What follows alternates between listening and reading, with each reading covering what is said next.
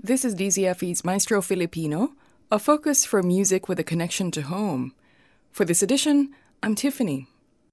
It is only right that music is written to accompany every meaningful event in life. And in this week's Maestro Filipino, I'm joined by composer Nilo Alcala as we play for you two of his elegiac compositions.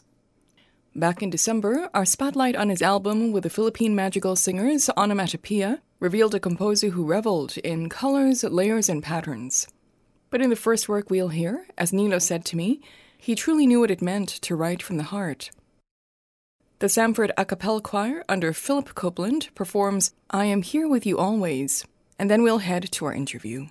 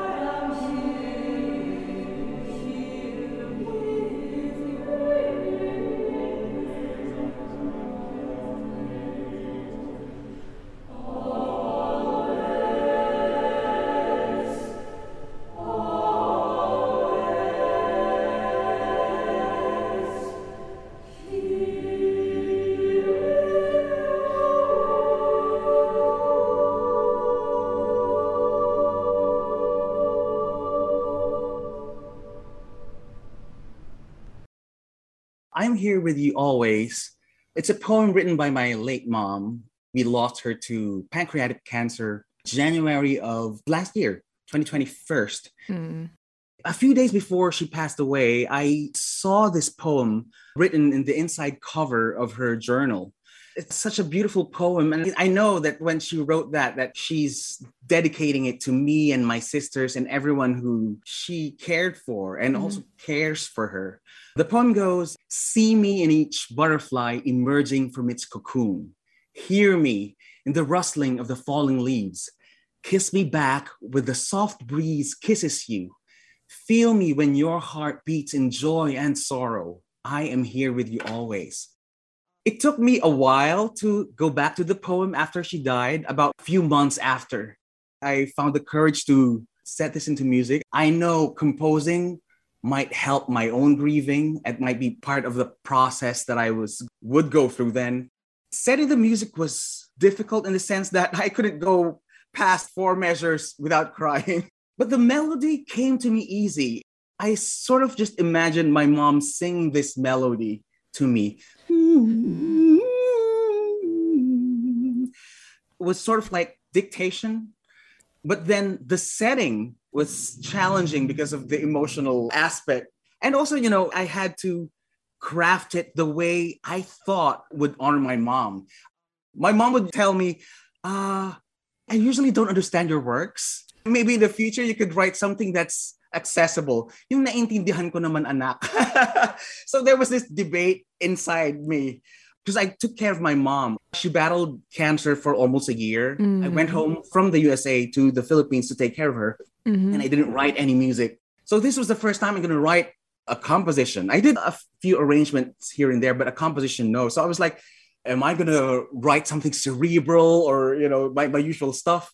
Or is it something that should honor my mom? And I was like, it was more melodic and more accessible, at least for me. I think I told you in our previous interview, my mom she was also a singer and also a songwriter. Imagining her singing was the impetus for this piece. But in terms of technique, I chose simple stuff for this. The soprano singing a melody and the rest accompanies them. I still use this favorite device of mine where the melody is sung by everyone and then other sections of the choir retains one note of that melody. So there's a resultant chord or soundscape. This was premiered by a choir in Birmingham, Alabama, the Samford A Cappella Choir. And whenever they perform this, there's somehow a serendipitous thing going on. Like when they perform this at a music conference, I think it's the Alabama Music Educators Association conference. It was the first death anniversary of my mom when they performed it. And then they performed it again at the American Choral Directors Association. It was a regional conference. It was my birthday. It was February. It's like the Lord is saying, I can use anything to remind you of your mom's love for you and my love for you as well. The next work is associated with your father, isn't it? Or there are some connections, and it is called Crossing the Bar. Tell me about that.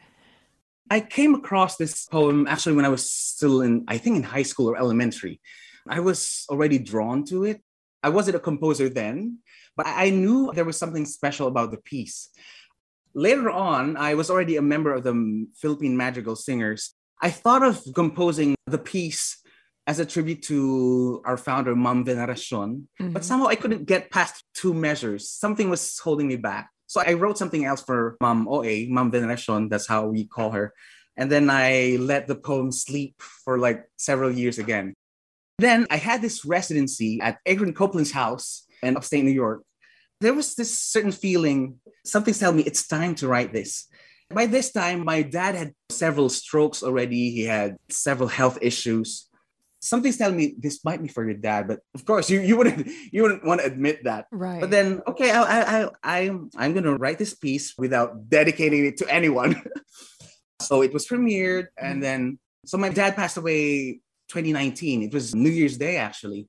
After his cremation, we went back to where we had the wake, and those guest books. When I got the guest book, the poem "Crossing the Bar" was written at the back of that guest book. And it was a generic guest book, I guess, provided by the funeral service.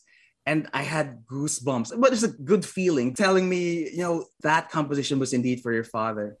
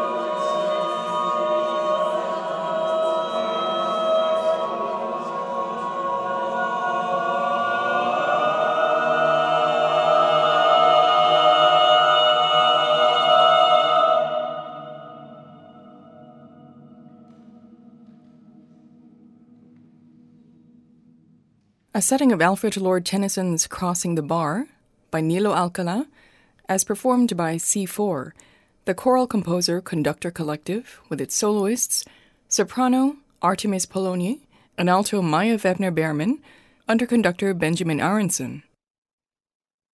Our parting piece this episode, though, is something more vibrant by Nilo Alcala, and here is his introduction to the rendition by the Pundakit Virtuosi. Dayo Dayo Kupita is originally a choral piece. Well, actually, it was an assignment, a choral writing assignment at UP. My teacher was national artist Ramon Santos. And I didn't know that he also had a setting of the poem Dayo Dayo Kupita. Had I known, I wouldn't have dared submit that for that class. I got a perfect score, so I guess he liked it. Yeah, so that's originally a choral piece for the Philippine Magical Singers. Mm-hmm. We sang that in Tour de France in 2006 and we won. But recently, I transcribed it for strings. Well, it was performed already by the Manila Symphony Junior Orchestra. They competed in Austria. It was part of their repertoire and they also won. And more recently, for the Arts Month, right, National Arts Month, the Pundakit Virtuosi under Coke Bolipata, they also performed that for our National Arts Month. Dayo Dayo Kupita is a Maranao poem. So I used layers of rhythms that are commonly found in the Maranao region. And kulintang pieces as well, traditional kulintang pieces. So I immersed myself in recordings of groups like the group of the late Danongan Kalanduyan. I also was studying kulintang at the UP College of Music under his brother and also another teacher. So yeah, I was immersed in that soundscape.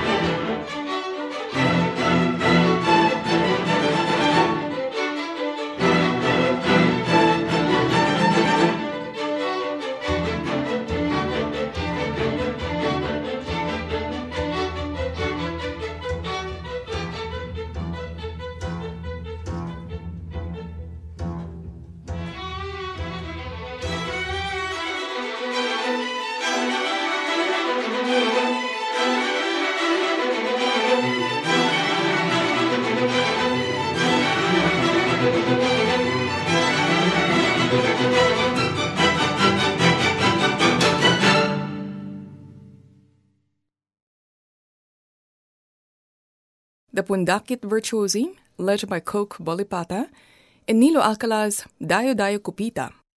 Nilo has had no shortage of commissions, and although he has had to keep ongoing projects close to his chest, he has promised to share them with us and with you once they are ready. Keep up with Nilo through Facebook, his website, niloalcala.com, and here on DZFE. That's all for this Maestro Filipino, DZFE's weekly feature for fine music in our locale. Each episode airs Saturday, 4 in the afternoon, the following Monday at 12 midnight, and lastly, the next Thursday at noon. The shows are subsequently made available online on our SoundCloud channel and on Spotify, so please subscribe. I'm Tiffany. Thanks for listening.